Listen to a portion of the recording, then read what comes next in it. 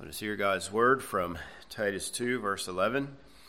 For the grace of God that brings salvation has appeared to all men, teaching us that, denying ungodliness and worldly lusts, we should live soberly, righteously, and godly in the present age, looking for the blessed hope and glorious appearing of our great God and Savior, Jesus Christ, who gave himself for us, that he might redeem us from every lawless deed and purify for himself his own special people, zealous for good works. Speak these things, exhort, and rebuke with all authority. Let no one despise you. All right, may God add his blessing to the reading and hearing of his holy word. All right, well, last time we began this subsection, verses 11 to 15. And prior to that, of course, we saw Paul give many commands and instructions in regard to how we should live. And now, in this section, he tells us the reason why, the foundation for it. Now, usually he does it in the opposite order. Usually he gives us a theological foundation, and then he gives us some practical application. But in this case, he switches his order. Paul, though, is carefully wording things. This isn't just some, if you will, abstract idea or things that only apply to us here at church. Paul is saying things in such a way to say that the truth of Christianity is totally contrary to the false teaching of the first century. Their religions, their philosophies, their worldviews. And the true God is the one who sent Jesus to truly save us by his grace, so that we will avoid the things that God hates and love the things that God says that are good. It is Jesus who appeared to save us from God's wrath and then to teach us to say no to sin and yes to righteousness. And so, again, this idea is not just for us in our little corner of the world, so to speak, behind our closed doors as Christians, but these truths are also a polemic against all other faith systems, all other things that claim to save. All right, now, if you would look at your handout, your outline, hopefully you picked one up there. And again, let's just look briefly at the sentence structure. Again, in this section, Paul words things so carefully that this is just helpful for us to see more easily what he's getting at. And so he begins again, as we mentioned last time, with 4 to connect, right, verses 1 to 10 and verses 11 and following. And then the grace of God is salvation. Remember, he put those two thoughts together. And we're not talking about his attribute of grace, but we're talking about Christ here. It's Christ who appeared. And it is Christ who trains us. And he trains us that we would live in a godly way and also to deny ungodliness. All right, now, we pick up then with this verse now, verse 13, with the next part. Notice, as we're living righteously, as we are denying ungodliness, we are also waiting or looking for, and note two things, the blessed hope and the appearing of the glory of our great God and Savior, Jesus Christ. So those two go together, and that's what we're waiting for. Then you'll see verse 14 expands on Jesus Christ and what he did. And so we'll look at that, Lord willing, next time. All right, so we started then last time in verse 11 with the first appearing of Christ. Okay, now we're going to talk about his second appearance. Now verse 14 will take us back to his first appearance. You see how he's going back and forth here. Okay, so as believers, we look backward. We look back to the first coming of Christ. We rely on what he has done, but we also look forward to his return, the parousia, his coming, his appearance. Now, we are obviously in 2023, and so we're very close to 2,000 years since Christ died and rose again. And because it's been so long, it is common to hear people say things like this: he hasn't come yet, so he's not going to come. Or they will say, he must have come in some spiritual kind of way. And we should not expect him to come physically like he did the first time. Okay? And you can understand in one sense why people are saying this. Paul writes this roughly 30-something years after Jesus died and rose again. We're now almost 2,000. And so you might say, well, Paul thought it was going to happen soon, and obviously it hasn't. So either it's not going to happen or it happened in some spiritual way, and some will point to the destruction of Jerusalem or, whatever it is. But I think if Paul lived today, he would say the same thing. There's no real change of thought here on his part. True believers are going to wait for the return of Christ, whenever it happens to be. Now, there are many people who will say that it's going to happen here anytime. And it wouldn't surprise me if Christ came very quickly, just maybe in the next 10 or 20 years or something to that effect. Wouldn't surprise me at all. Because as we look at the sign of the times, there are many things that point in this direction. But who knows? Maybe it'll be another 2,000 years. Only he knows. Okay? But excuse me, for whatever it happens to be in terms of the time frame, we are to wait for his coming. We are to wait. And know this word to wait or to look for has the idea of expectantly waiting. Eagerly waiting, even. Kind of we're on our tiptoes, just waiting for it to happen. And again, because we are so many years removed from his first coming, we tend to sit back and wait. But Paul's idea here is much more eager in this way. And so let's look for it. Not just say, well, yeah, he'll come back someday. But look for it.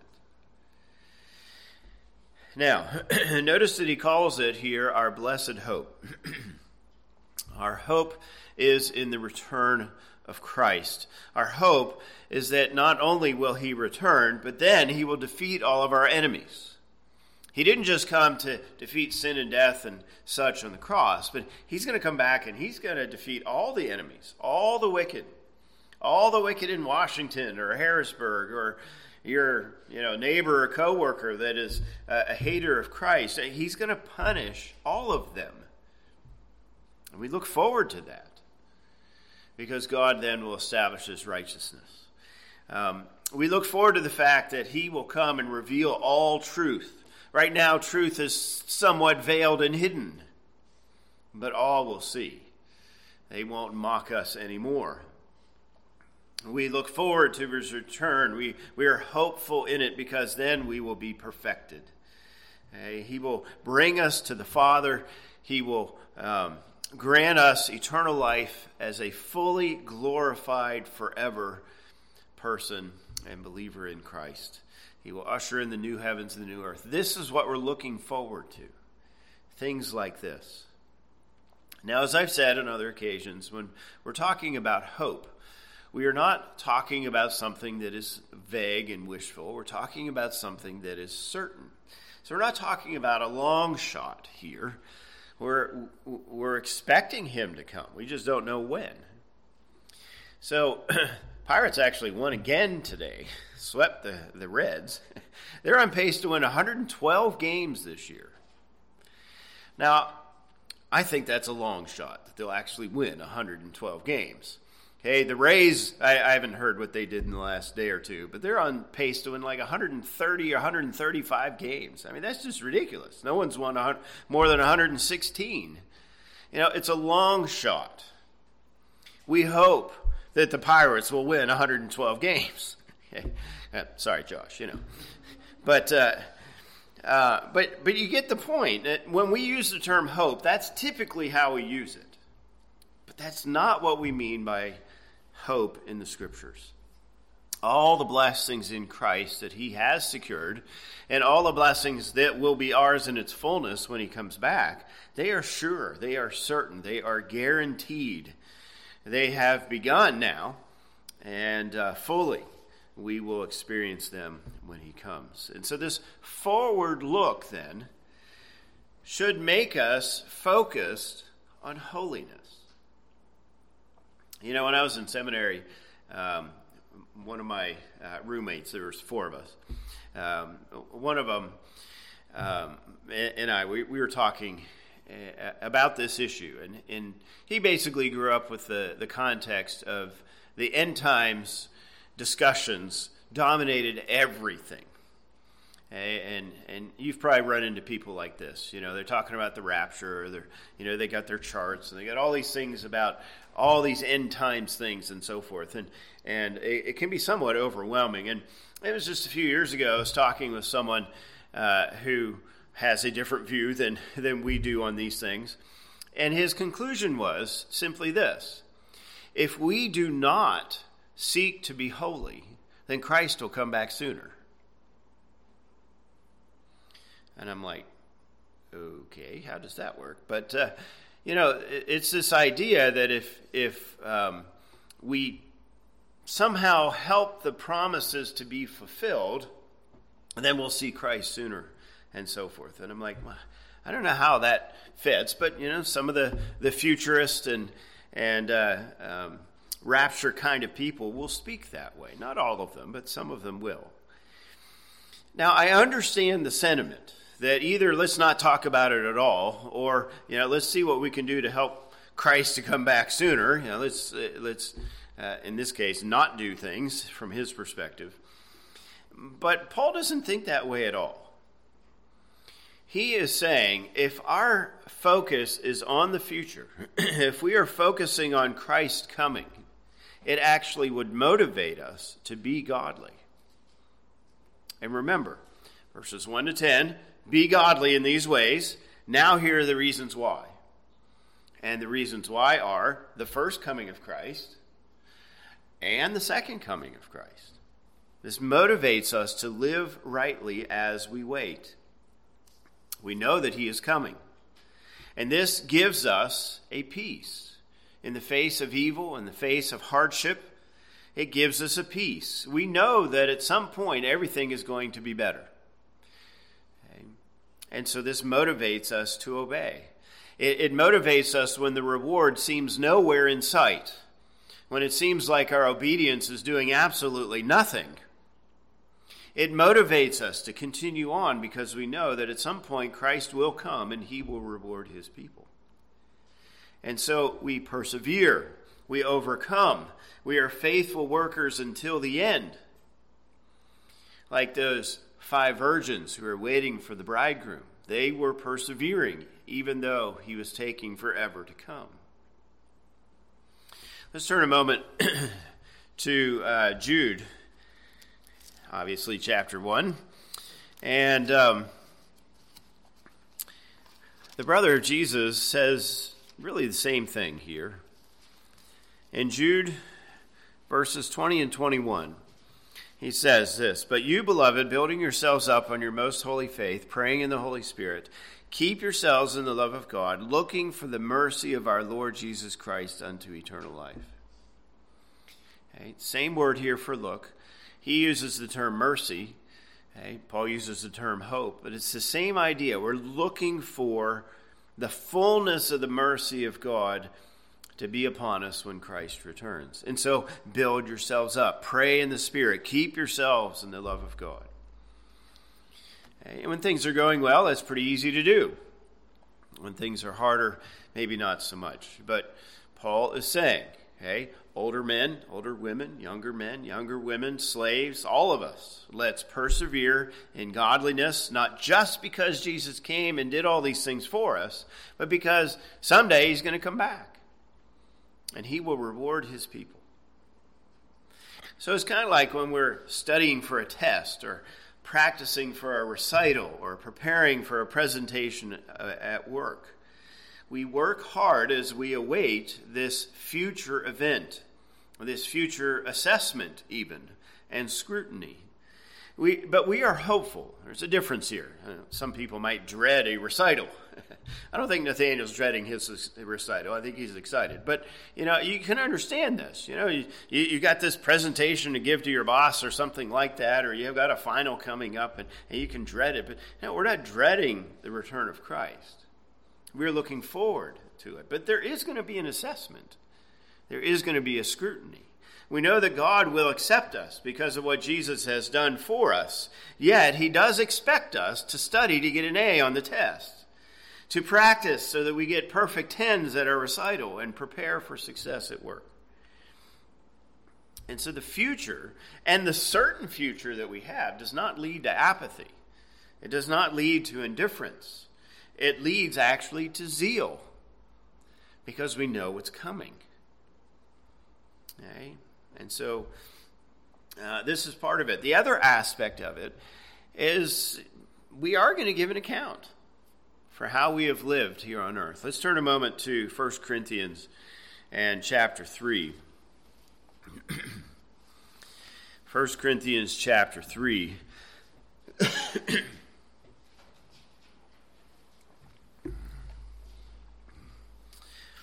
All right, let's begin our reading here in verse 9. For we are God's fellow workers. You are God's field. You are God's building. According to the grace of God, which was given to me as a wise master builder, I have laid the foundation, and another builds on it. But let each one take heed how he builds on it. For no other foundation can anyone lay than that which is laid, which is Jesus Christ. Now, if anyone builds on this foundation with gold, silver, precious stones, wood, hay, straw, each one's work will become clear, for the day, right, day of judgment, will declare it, because it will be revealed by fire, and the fire will test each one's work of what sort it is. If anyone's work which he has built on it endures, he will receive a reward. If anyone's work is burned, he will suffer loss. But he himself will be saved, yet so as through fire. All right, now two things we got to make sure that we are understanding here. First of all, Paul is focusing on leaders in the church. Okay? Paul, Apollos, right, the other leaders in Corinth, these kind of ideas. But the principle applies to all believers. And so that's the first thought. The second thought is what I emphasized there in verse 15. We are not talking about heaven or hell judgment. Everyone that he's talking about here in this section are true believers, right? We will be saved. But our work as Christians will be evaluated. And it will go through fire. How then will it survive that fire? Okay, will it be burned up, or will it shine brightly because it's precious? And so, again, there are multiple reasons why we are motivated to obey.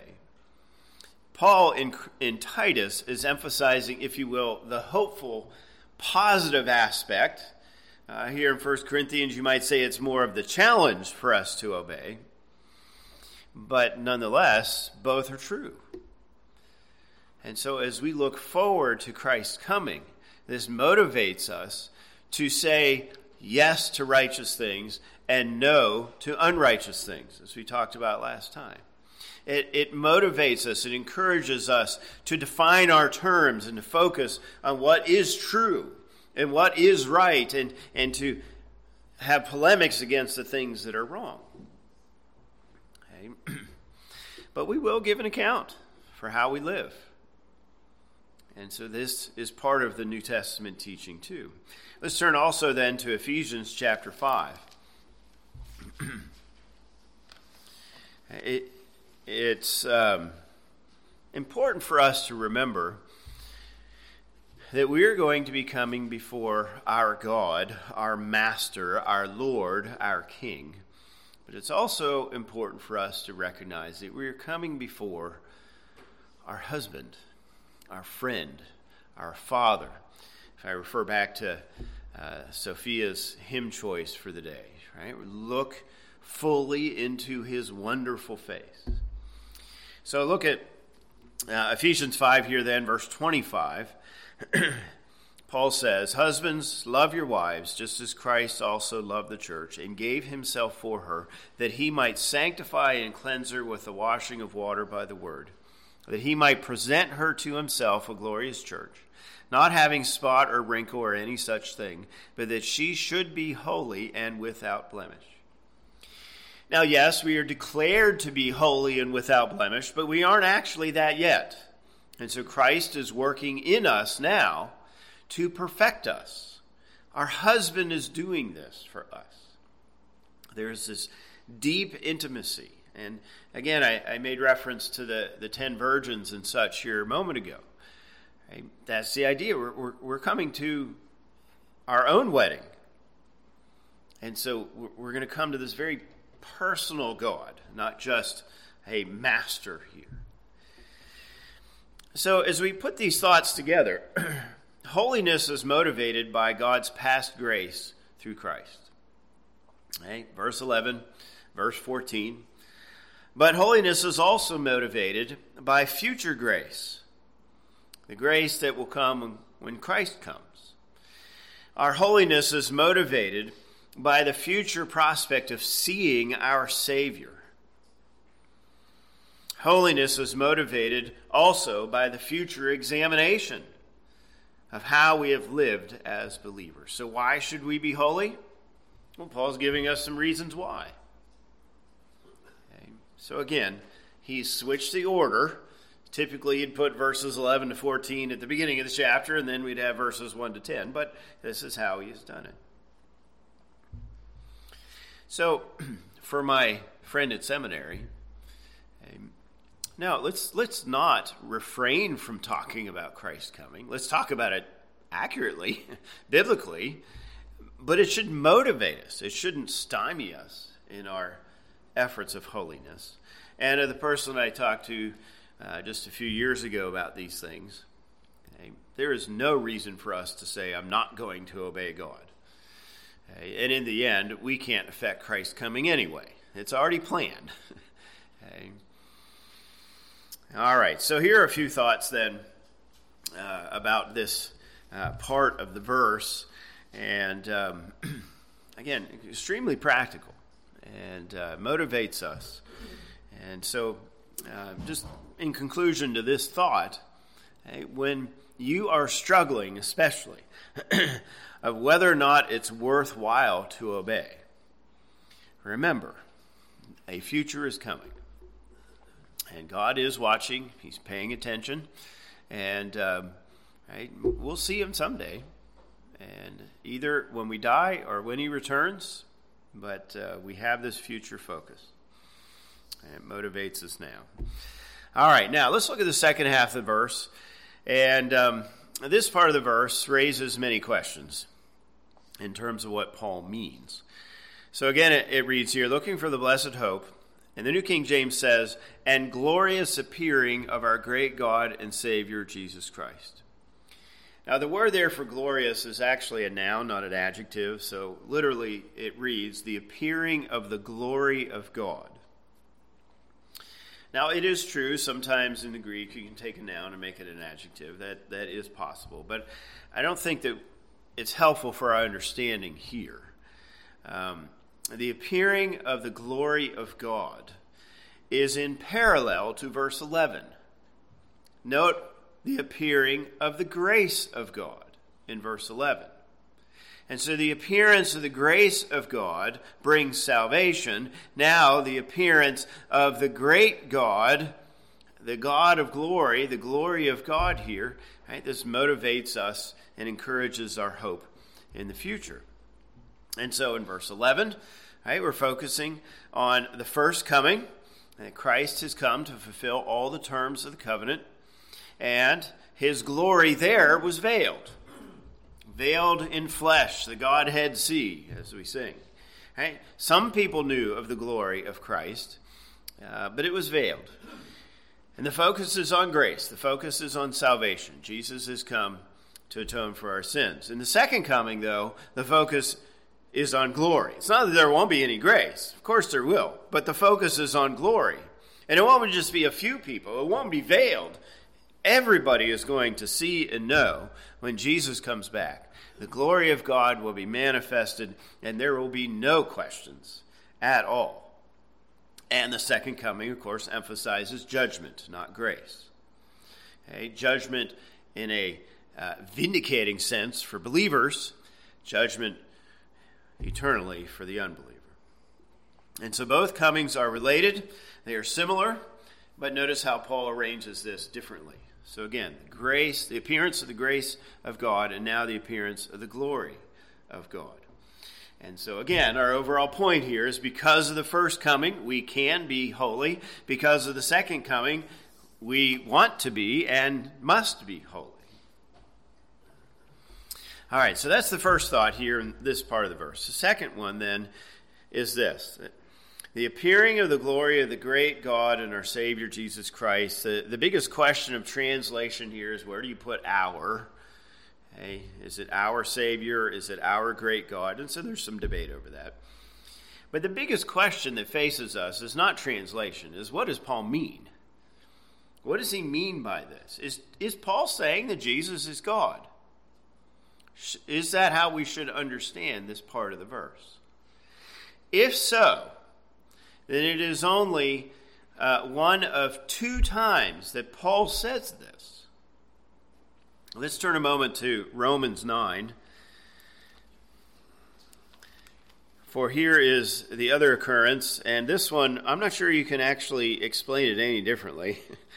In Romans 9, verse 5, Paul says here, after listing these several things, he says, of whom are the fathers, and from whom, according to the flesh, Christ came, who is over all, the eternally blessed God. Amen. I'm not sure how you can take that to mean any other than Paul is saying that Jesus is God. Okay? But as we come back here to Titus, there is question of how we should take this. And some do take it to say that Paul is indicating that Jesus is God here. And it is a possibility. But I don't think we have to. And, Paul uses the name God 548 times in his letters. Now, you can add some from Acts and all that too. But in his letters, 548 times. And there are only these two places that we question what he means. Every other time, he is referring to the Father. So 546 and possibly 547 times, he refers to God and he's referring to the Father. So I think we need to see a fair amount of evidence to say that he's using the term God not to refer to the Father, but is referring to Christ. Okay, the burden of proof is basically on those who say that Jesus is God, and Paul's saying that here in this verse. So let me flesh this out here a little bit in some of the debates and so on. If you look at chapter 1, and in verse 3, see at the end of the verse, it says, God our Savior, referring to the Father. Okay, look at verse 4. It says, Jesus Christ our Savior. Then if you look at chapter 2, verse 10, it says, God our Savior, referring to the Father. And then in chapter 3, verse 4, it says, God our Savior, referring to the Father. And then in verse 6, it says, through Jesus Christ, our Savior. So you see he uses the term Savior for both the Father and the Son. So that doesn't help us so much here in verse 13, because we could go either way, right? Okay. So let's now think of it in this way. Who appeared? Okay. Well, obviously in the first coming, it was Jesus. The Son appeared. And from everything we see in the New Testament, the Father is not going to appear at the second coming. It's going to be Jesus. In fact, we cannot see the Father. Now, maybe when we get to heaven, we'll see some kind of intense presence of light or something to that effect, but we're not going to see a form like we see one another and like we see Jesus. And so the fact that the Father does not appear at the first or the second time, but Jesus does, I think is significant in our understanding here. And so, let's turn to a few other passages. First of all, let's turn to John chapter 1. And listen to the language used here. This isn't just Paul's way of saying things. In John 1, all right, verse 14, very well-known verse for us, the Word became flesh and dwelt among us, and we beheld his glory, the glory as of the only begotten of the Father, full of grace and truth. So we're beholding Jesus, who is the glory of the Father. Okay. Let's turn then to Hebrews chapter 1. This one is, I think, even more clear. In Hebrews chapter 1, notice verse 3. Hebrews 1, verse 3. Referring to Christ here, who being the brightness of his glory, right, the Father, and the express image of his person. And then he goes on and says some other things. But do you see here that Christ is the appearance of the glory of the Father? Christ is the express image of the Father. Let's look at one more. Let's turn to 2 Corinthians chapter 4. And so here is another place where Paul uses this language. And in 2 Corinthians 4, notice, let's begin here in verse 4. Okay, we're kind of in the middle of his thought here, but whose minds the God of this age is blinded, who do not believe, lest the light of the gospel of the glory of Christ, who is the image of God, should shine on them. For we do not preach ourselves, but Christ Jesus the Lord, and ourselves your bondservants for Jesus' sake. For it is the God who commanded light to shine out of darkness, who has shone in our hearts to give the light of the knowledge of the glory of God in the face of Jesus Christ. So, without running down dozens of rabbit trails and way down some of these paths, here are just a few thoughts as to what people are discussing in terms of this question. And, when I came to this passage in my studies, I thought, hey, Paul is saying that Jesus is God. But after looking at this more carefully, I'm not sure that that's what he is saying here. As we come back here to Titus 2, I think it's better for us to say that we are looking for the blessed hope. Okay, that is, right, Christ coming. We're looking to these things. And the glorious appearing of our great God and Savior, okay, the glory of him, the glory of God that will manifest itself in Christ. I think that's simply what he is saying. Jesus will come, not the Father. Jesus will come in the glory of the Father and even his own glory, okay, but he will come in the glory of the Father. All right, so what difference does this make?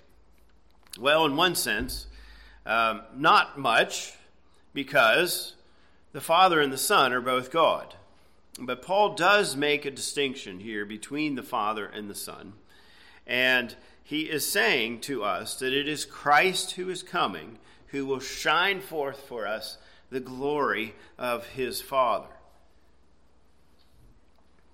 Now, where it does become important, I think, is in our understanding of the person of Christ and our understanding of the Trinity. And it's also important because Paul, again, is entering into polemics here. I talked about this last week. Remember in verse 11, especially, we have the terms grace and God, salvation, and appear. And all four of those terms were used in the first century culture, but they meant other things, primarily in the context of the gods or Caesar.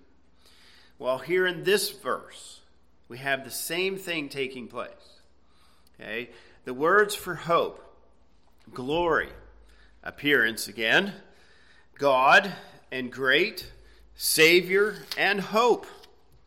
All those words were used in the first century and primarily were used in the Roman cult, and so the worship of Caesar. And so Paul is saying it this way, yes, to challenge us to understand the Trinity and to work through those questions. Okay, and it's important for us to do that. But ultimately he is saying, okay, this is what is true. Those other things are wrong. Jesus is our true Savior. And yes, he is God, but he's been sent by the Father with the glory of God. Not Caesar. Okay? Or not Pharaoh, or not any other leader who claimed to be God or sent from the gods or something like that. No, Jesus was sent from the true God. It is his appearing that gives us hope. It is his appearance that is filled with glory and greatness. And so again, this isn't just some academic study. It isn't just that, Pastor Fleming's spending all this time on Romans 1, verses 3 and 4 again. Why does that really matter? Well, it matters to Paul because he's saying all these other views of salvation are not right. And we need to have the right understanding. So think about it then in this way. Who is our Caesar today? Well, ultimately, of course, we would think of President Biden, but I'm not sure too many people would call him our savior. Okay, maybe he saved us from Trump, but that's about as far as it goes. The rest of the time, we're just trying to ignore his foibles and his aging. But when it came to Obama, all of this language was used of Obama, wasn't it? Every one of these terms was used by someone in regard to President Obama. The term Savior, the term great, the term God even, I heard used of Obama. His appearance, hey, he's like a rock star. I remember people saying those things. The media made him look great and glorious. And do you remember his campaign slogan? Hope and change.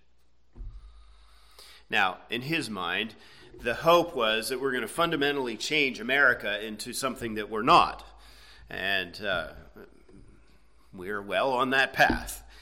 But my point is, Paul's point, okay, the language used in the first century to refer to Caesar, we're doing the same things today referring to our leaders. And you'll hear people use this language of Trump too. Certainly not the mainstream media, but those who like Trump, they'll use this language. You listen to them if you haven't. Okay. But Paul is saying, no politician is God. No king is God.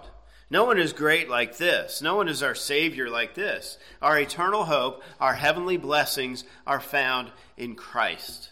Yeah, a king or a president may come with much pomp and circumstance, but Christ is the one who provides the true hope. He is far above all rulers, all authorities, all glory of anyone here on earth. He is the true leader, true hero, whatever you want to say.